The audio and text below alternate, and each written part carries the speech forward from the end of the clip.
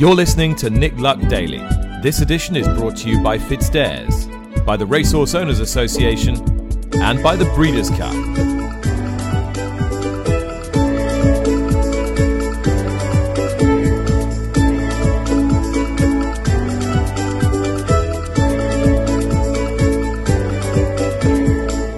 Good morning wherever you are in the world. Welcome to the show. It is Thursday, the 27th of October, and it is Thursday the 27th of October, even though I'm now in Australia, safely ensconced in Melbourne.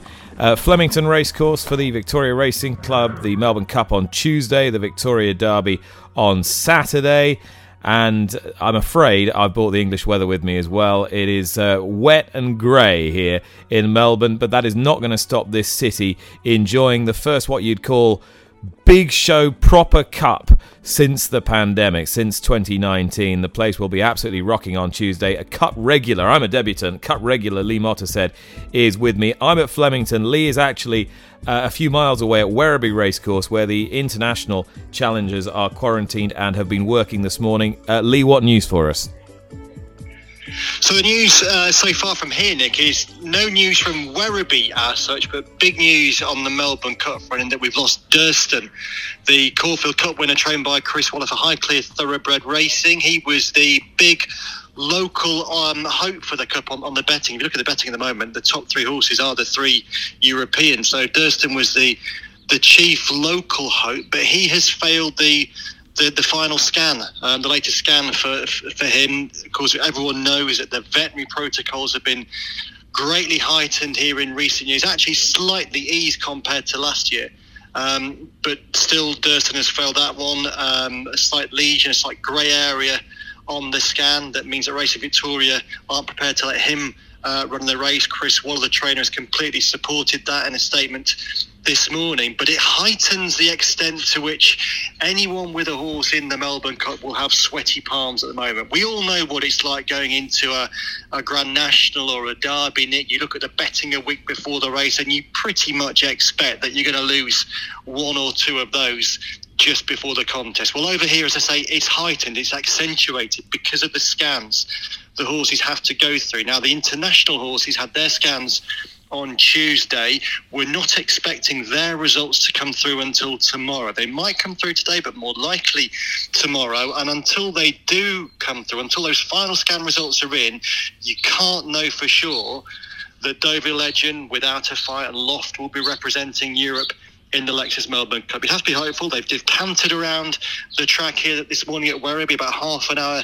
outside of Melbourne. No rain here actually, Nick, at the moment as well. They've cantered around here today, all looked fine, wasn't heavy work, but they were grand. But until, as I say, those scans come through, you can't go into a green light situation. Okay, which of the horses is getting the most attention of the Europeans? Well, actually, I'd name two of them, Nick. Without Fight, he's doing his job grand. He's ticking along. Ed Crisford this morning, he was talking about the ground maybe not being ideal, but Loft had a workout at Flemington on Tuesday, at a breakfast event on Tuesday, and he was very impressive on the James McDonald. James McDonald was purring about him afterwards, and quite interesting. Loft almost has a bigger reputation over here than he does in Europe. You know, I think we all know as European racing fans, Loft isn't really a big name. He's been running his races in Germany until he won the Belmont Gold Cup, but he hasn't got a huge reputation in Europe. He's got a bigger one here, and an even bigger one since that Flemington workout on Tuesday. But Deauville Legend, I think, is the one that people here expect to win the Melbourne Cup. He produced a piece of work last week when he quickened past Camorra, the Hayes Lindsay Park horse who has joined them from Joe Lyons. And that really impressed the people who come out here every day to Werribee to watch the internationals work. I think there's a real head of steam around Deauville Legend. I think they look at Cross Counter, the Charlie Appleby train winner of the Melbourne Cup, and they see a very, very similar horse. He has to carry more weight because the Northern Hemisphere 3-year-olds have a greater burden placed on them now by the handicapper than was the case then. But Cross Counter won a stronger Melbourne Cup than Deauville Legend will be taking on Tuesday. So I think Dover Legend is the favourite now, and I would expect him to become an ever stronger favourite, and particularly now because, as I say, the Aussies have lost their main hope in Durston. So Durston doesn't run for Highclere. The 3 Europeans at this stage still in. Deauville Legend for James Ferguson, Loft for ARC-winning trainer Marcel Weiss, and, of course, without a fight for the Crisfords, who've been in such good form of late. Lee will be back with me to give you his idea of a Melbourne Cup winner and perhaps a Victoria Derby winner, who knows, later in the show. I'll also be catching up with American connections with the release of the Breeders' Cup pre-entries yesterday. I'll be talking to trainer Wesley Ward. He gives a bulletin on Golden Pal. I'll also be talking to the owner of Olympiad, Jamie Roth. Plus, I'll be talking to British jumps trainer Joe Tizard about his claims of winning the Charlie Hall chase against the big guns on Saturday. That's coming up very shortly after you've heard all the domestic news. Here's Tom Stanley. Yes, Lydia Hislop with me. UK-based we are, and we're going to talk about some Irish comments from Willie Mullins, who's expressed his desire for shorter gaps, Lydia, between races. Not necessarily at the big festivals, but certainly in the majority of meetings. What do you think about this? 35 minutes too long? That's what he says, isn't it? And I think this has become increasingly the case with Irish racing, as increasingly British and Irish racing works together so as not to have races overlapping with each other. And so sometimes that has meant a lengthening of gaps between races in Ireland where they did not previously exist, only from 30 to 35 minutes, I'm pretty sure. I know you agree with him. I disagree with him. I think, logistically, in terms of income to both Britain and Ireland, it is undoubtedly better for both sports that our existing races do not overlap with each other, and hence you have to spread them out within the daylight hours of the day in order for that not to happen. Now, frequently it doesn't work, but that's the main idea, and you can argue that the underlying problem is that there is too much racing in Britain rather than Ireland, which is causing the knock-on effect. But if we think about the income that British and Irish racing derived during the pandemic, when there was no other income from streaming and online betting, that was a lifeline for racecourses on both sides of the Irish Sea and for the sport on both sides of the Irish Sea. So the importance of arranging your races to maximise your income for the sport is of pretty paramount concern, particularly in times of financial hardship. Obviously, then that has an impact on people on course, and I appreciate that. That's the sort of classic tension between people going racing and people consuming the product either via television or via betting, when they're not actually present. But again, I feel like that is down to the racecourses to make the experience as good as possible. And if you're a genuine racing fan and you want to practice the full ritual, i.e. go to the paddock, watch them move to post, go and have a bet, watch the race, go to the winners enclosure to celebrate them coming in, and then repeat, then you need all of that time to be able to do that, particularly if you want to factor in factors such as going to the loo, going to the bar, having some food, and making it a sort of nice day out. And I do wonder whether there's an element of how the other half live. I mean, and I would include me in the other half. If you're a member of the general public, you'll be queuing for the loo, you'll be queuing for the bar, you'll be queuing for your food, and those things do take time. I do think that just shortening the time between races suggests that the people going racing find racing boring, and I just don't. There's more to going racing than just the race itself, as we all know. But I know that you agree with Willie, though, don't you? So I agree on. So take the main festivals out of this. I'd probably take the main Saturday racing out of this as well, but largely because of the point you made that if you are only having 30-minute gaps for all of your Saturday fare between Britain and Ireland, you're going to get an even more crammed schedule. And let's face it, we focused yesterday on how to avoid race clashes, so that would be contradictory to the argument we were making yesterday.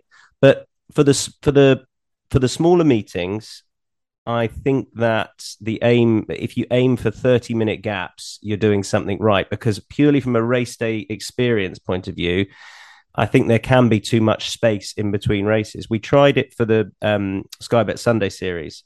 Now, they even tried 25-minute gaps last year, which fundamentally didn't work. But I thought it was good to try it, good to experience it. But the trouble you had, depending on the track you were at, was that if trainers have multiple horses in races, even saddling them was tricky. But it was proved this year that 30 was very doable.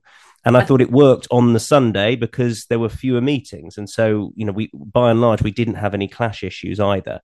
So I thought that worked, 30-minute gaps, even with multiple runners on those days. Okay. But I definitely take the point that away from the racecourse, it's perhaps not going to help with income streams. So that has to be taken into consideration. And on the bigger days, on the busier days, it's not going to help with race clashes. But his point being, for race day experience on the smaller days, I'm with him on that. I was at Nottingham yesterday, and I felt that for the experience of being on the track, they could have done with 30-minute gaps, and they had 35-minute gaps. I'm sure logistically there was a good reason for that. Probably the abandonment of Taunton might have meant that could have been revised nearer the time, perhaps.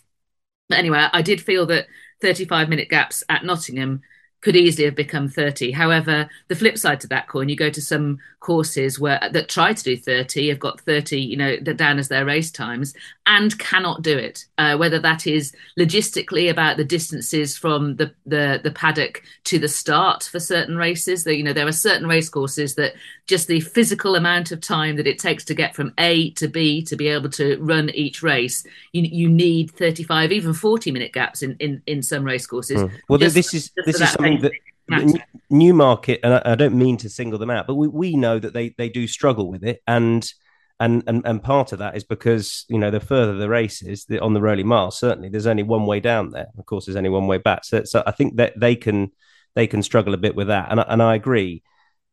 Sort of almost field size can become irrelevant if you're trying to get 30-minute gaps into a meeting there, particularly on a busy day's racing with lots of tracks. I'm not sure how that's going to work. But the other thing is, I'm sad to say that I guess I don't really go racing as a sort of the way I used to, as a punter going pre-parade ring, race, pre-parade ring, race.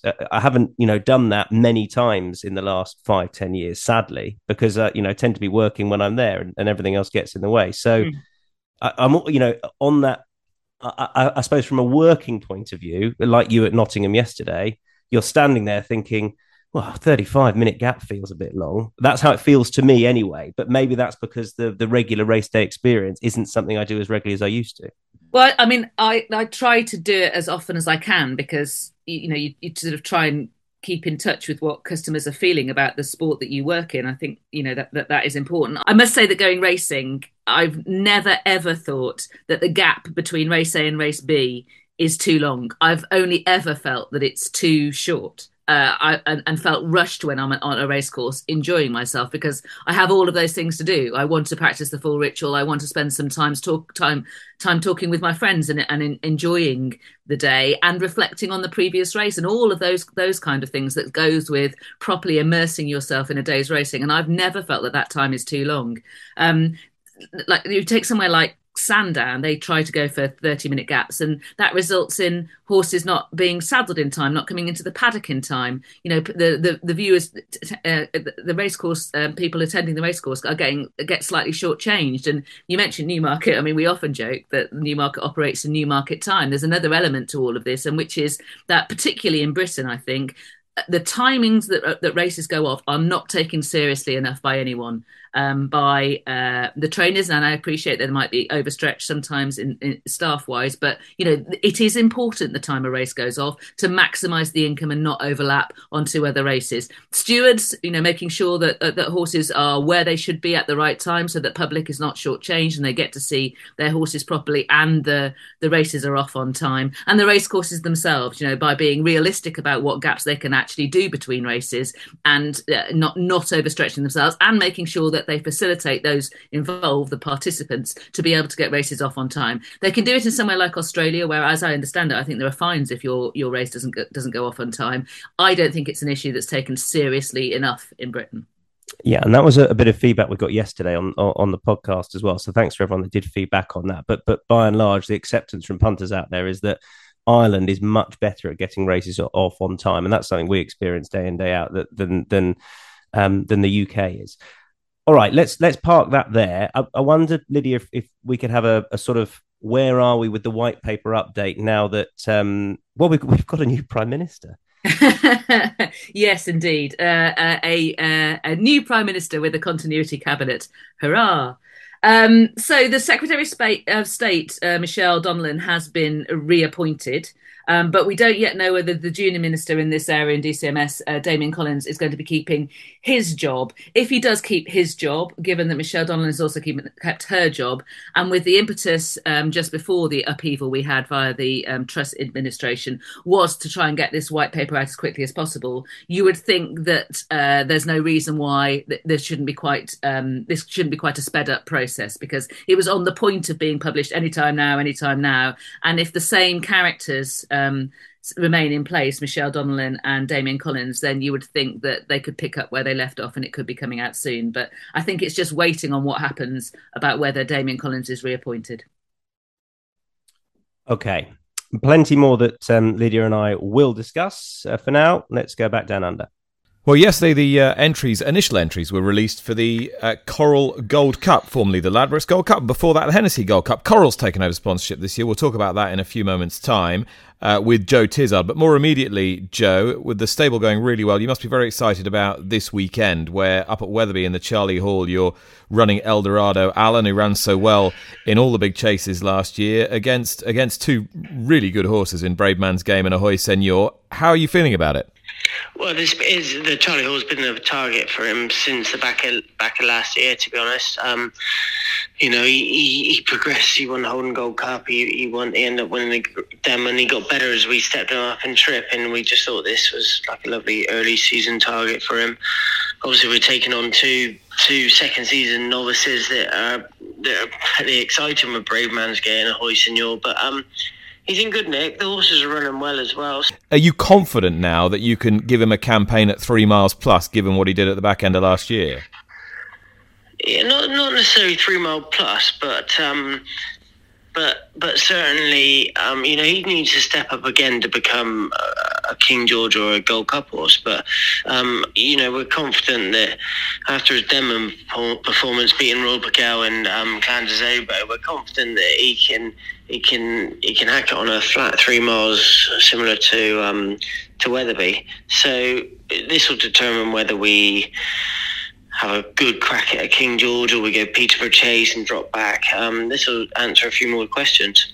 And obviously there's going to be no hiding place. I mean, both the favourites are free-going, front-running types of horse. You're going to need to be every bit as fit as you should be. Is he going to be bang straight enough to give it 100%? I think so. The horses that we've run, the winter horses, which has been delayed a couple of weeks because the ground have run really well, and he hasn't missed a beat. So we'll take them on. We're not going to lie down and accept it. We'll use our experience and ride in positively like we did in the Denman. And if we get beat that way, we get beaten by a better horse. Now, you've got 3 fascinating entries in the big Newbury handicap, which is now called the Coral Gold Cup, at their feature November meeting. One of them is last year's runner-up, and very narrow runner-up, Fiddler on the Roof. And the others are Lost in Translation, who's got some fabulous form to his name back in the book, and Oscar's Elite, who's a younger horse and might just have the right profile for the race. What's the plan with them at the moment, Joe? Well, so Lost in Translation, he is going to run the Sefton Aintree on the 5th.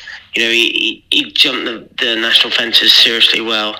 Although he's a veteran now and he's 10 years old, he can go in those. But he jumped the national fences, just didn't get the trip in our opinion. So we're going to have a crack with that. If he runs well and he gets beat, then he's 150. I think he's still competitive off that. But the main two are Fiddler on the Roof and Oscar's Elite, to be honest, for the Coral Gold Cup. Fiddler was second in it, being half a length off a 150 last year. That's been the plan, to run him there first part of the season and have another crack at the Grand National. And Oscar's Elite was third in an Ultimo. He was second in Albert Bartlett. actually had a trapped epiglottis after Aintree last year, so we've had a little wind operation that solved that. So he's a second season chaser who I don't think is totally exposed. He's got some great form at time. He's going to run in the Great Yorkshire Hurdle as a prep run, which is what we did with Native River, and then go to the Coral Cup. That sounds an interesting one. Obviously, it's your first full season with your name solely on the licence. Has anything changed much? No, not particularly. I take the brunt of everything. Basically, the old man is up there for.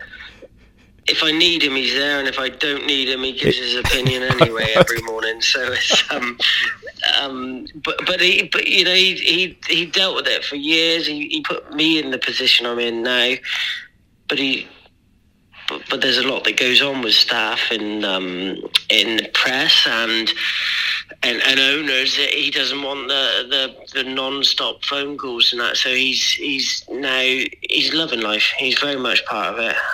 He's loving every second of watching what's going on without the full-time things that come with being a trainer. Without having to take phone calls like this, Joe, I'm very grateful. Thanks so much, and all the best to him. Cheers, Nick. Good man. Yeah, thanks, Nick. Right, Lydia, yesterday we saw a really unfortunate incident. Neil Callan, who'd already been in the winners' enclosure, then unfortunately rode a finish too early. I mean, he was quite candid on social media afterwards. He linked to a video of it and said, "Well, this was embarrassing." Ultimately, it was, and he's got a 12-day ban. Yes, and the way that Neil managed it, I think, was exemplary, really. Just holding his hands up straight away and apologising for it. He said, it's something I never thought I would do, but mistakes happened. You and I both know, everybody listening knows that we're all human and that we will make mistakes sometimes. And it is a palpable mistake, really. You can see in the first circuit of this 2-mile race that the horse is ridden into the lead 2 furlong out. Mark Johnson is doing the commentary at Kempton and he's sort of clearly confused.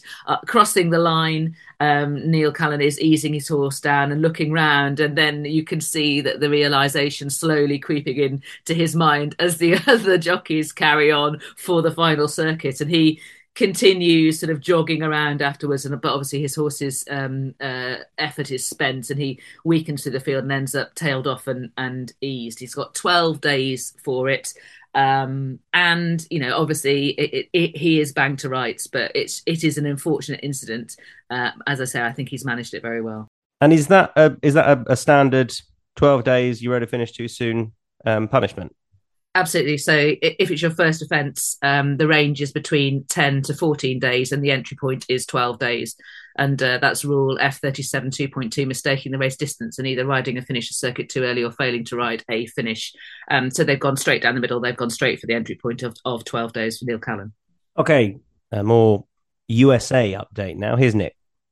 Well, Tom, thank you very much. As I said at the beginning of the programme, the Breeders' Cup pre-entries were released yesterday for all 14 Breeders' Cup races, but all the focus really on the Breeders' Cup Classic, the $6 million Breeders' Cup Classic, which will round off proceedings. And I can't remember a more eagerly anticipated edition of this race.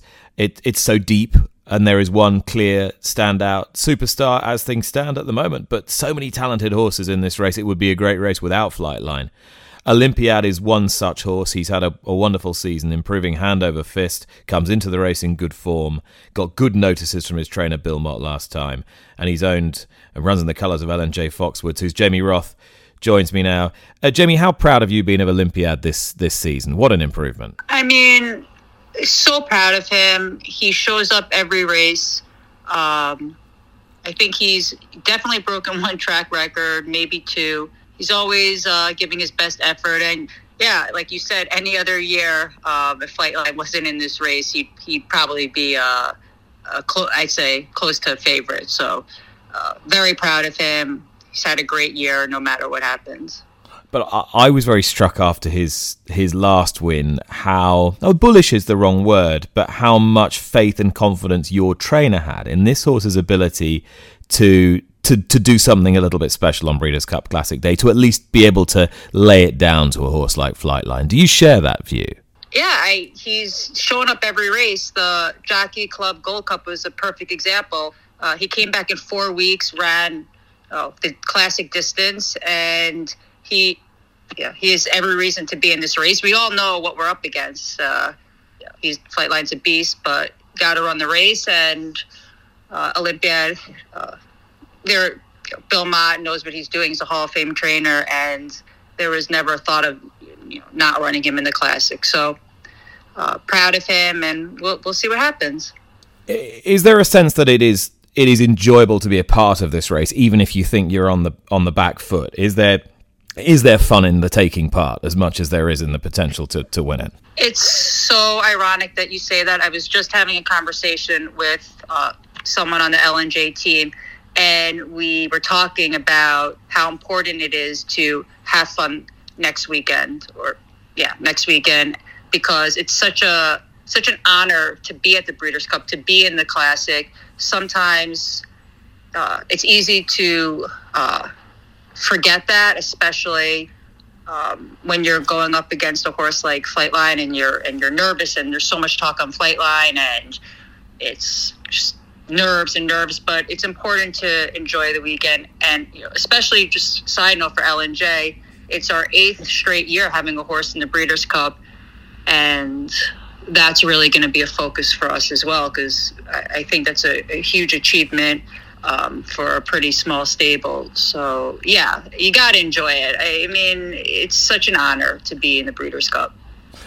We've had some wonderful times at the Breeders' Cup as well, and we've talked about Covfefe and many others over the last few years. Does her victory remain something that will forever be a career highlight for you? Forever and ever and ever. And I watch her race at least once a month.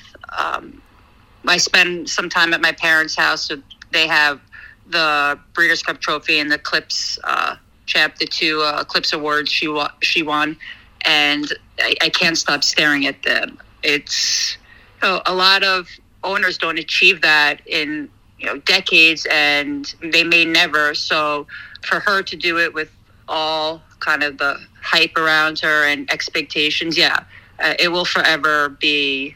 It's one of the best memories of my life, really, and it'll be exciting to see her offspring get to the track and see what they can put together. Without doubt, just amazing moment. Well, we know that the Kentucky Air, albeit at a different track, suits Olympiad extremely well. We're looking forward to seeing you, Jamie. Thanks so much for talking to me. Yeah, looking forward to seeing you too. It will be a great weekend.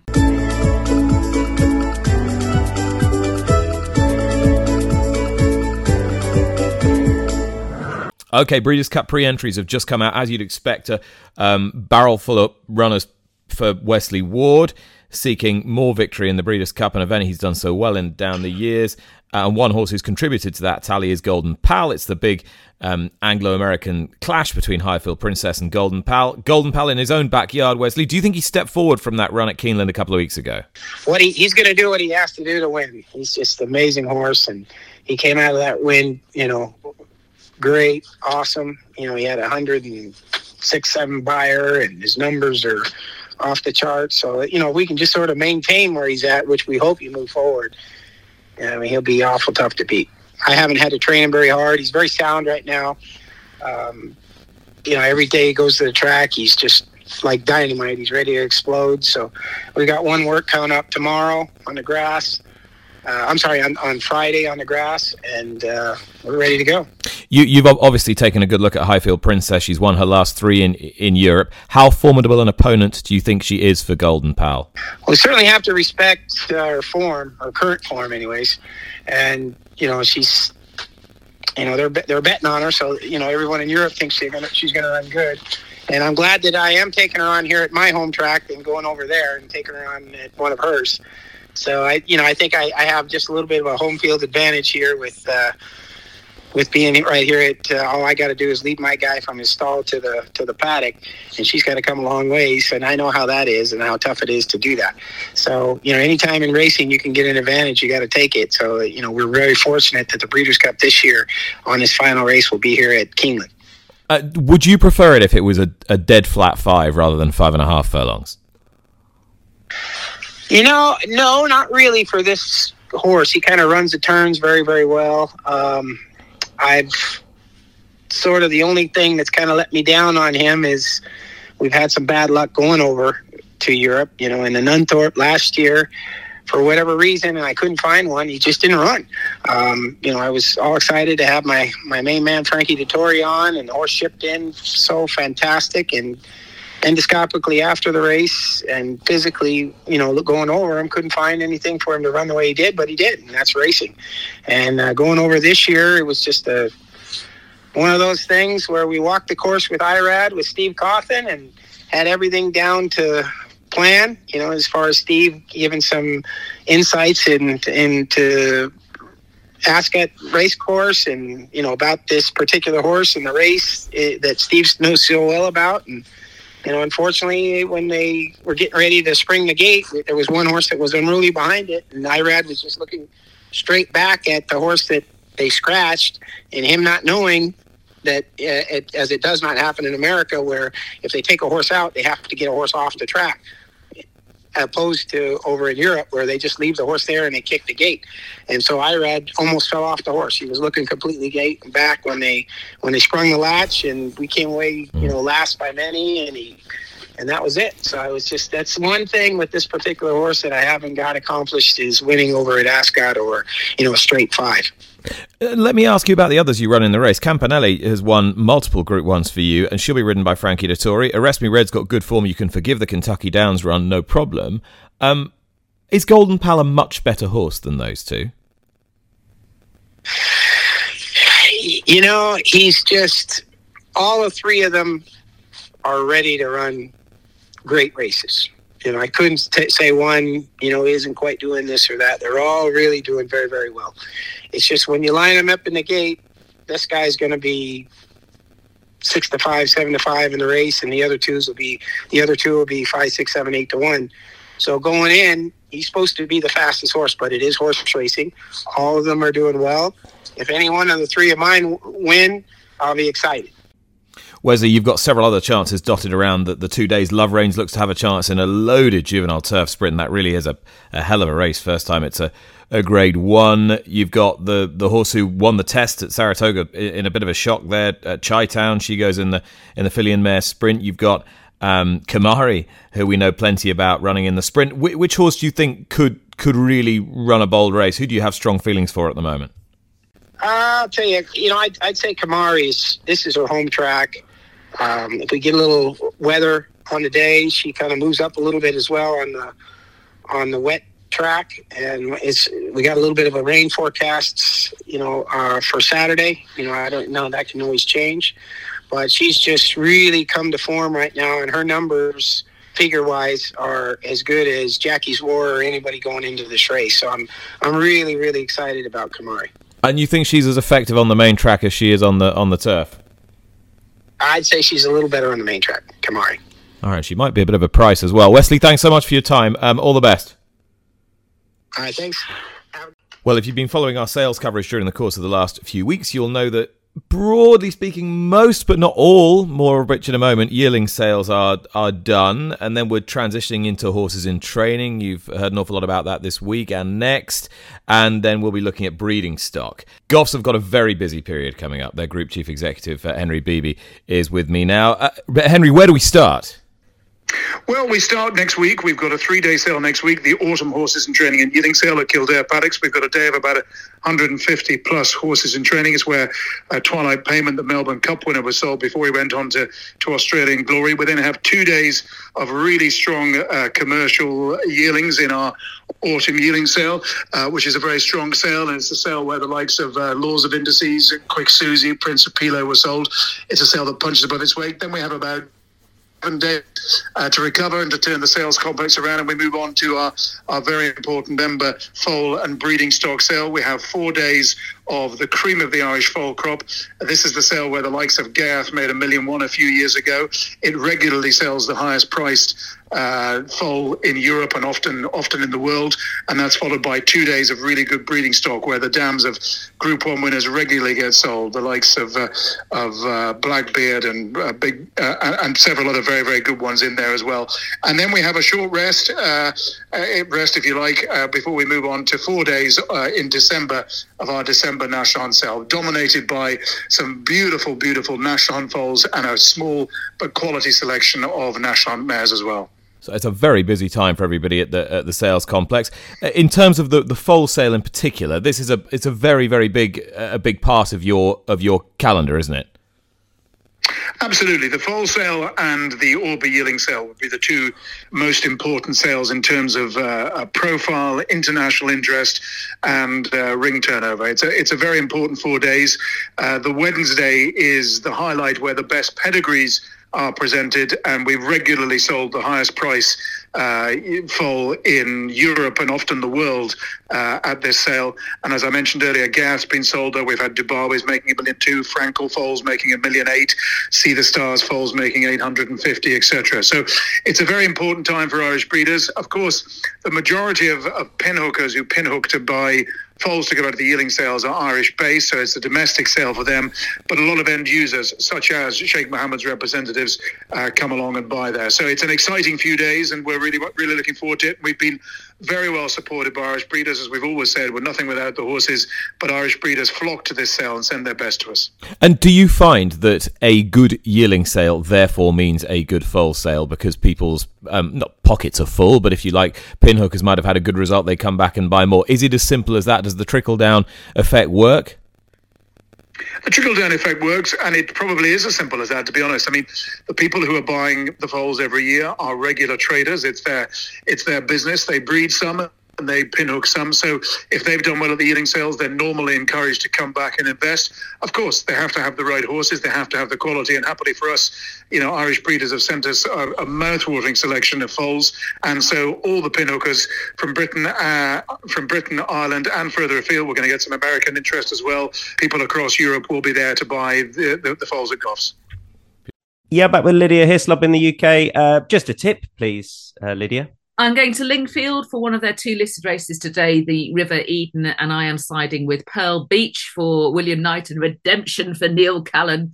This horse has got a great record on the all-weather, shaped as though this kind of trip was well within her compass at Yarmouth last time when coming back to form. She's been placed at Group 3 level already. She's well up to listed level, and I think she can bring good form and experience to play over horses that are shorter than her in the market, or as short in the market, and are more priced upon hope and pedigree. Great stuff, Lydia. Thank you very much indeed. Let's return one last time to Mr. Nick Luck. Thanks to Tom and to Lydia and to all my guests today. I'm still at Flemington. Lee Mottershead is still at Werribee, and I'm hoping is going to give you some of the best Australian advice. Well, we'll try, Nick. My British advice generally isn't that great, so let's hope I'm better in Australia. We're looking ahead to a superb card at Flemington on Saturday, Nick. It's your first Derby day here. You're going to absolutely love it. It's actually not quite as intense a card as usual. They normally have 4 Group 1s. They've got 3 this year because they've moved on to the final Saturday.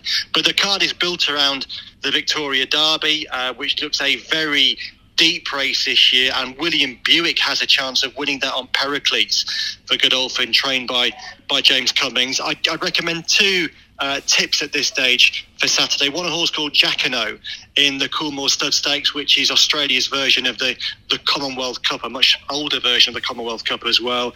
He's a strong finishing type who, when a big race 2 starts ago, finished off that race incredibly well. I think he'll go particularly strongly on the Flemington Straight 6. A Straight 6 is very unusual in Australian racing, but I think he's made for it. One as well in a race called the Archer Stakes. It used to be called the Hotham Handicap. It's the last chance saloon race for horses trying to get into the Melbourne Cup who aren't currently in the weights. If you're entered in the Cup and not in the top 24 and you win this race, you're dropped into it. One horse who listeners will know very well who's in that position is Serpentine, the 2020 Derby winner at Epsom. He now races in Australia as a gelding, and so far he has raced with no distinction whatsoever. Was disappointed at Moonee Valley on Saturday. He's in the Archer Stakes. The way he ran on Saturday, it'd be very hard to tip. There's a horse called Chapada, who has been knocking around these big Australian Cup races for a long time. I backed him last year for the Melbourne Cup Antipose. He didn't actually make the race because of an injury. He, again, is one of those just outside the top 24. He was slightly disappointing in the Caulfield Cup last time, but blinkers are being applied for the first time on Saturday, and I'm tipping Chapada to win the Archer Stakes and Jacquinot in the Coolmore Stakes, and still hoping that Dover Legend will win the Cup for England. You and me both. Lee, for the moment, thank you very much. We'll catch up again after the weekend. Enjoy your weekend. I will be back again tomorrow with all the latest, including all the British connections out here and European connections for the Lexus Melbourne Cup on Tuesday. But from all of us, it is bye-bye for now, wherever you are.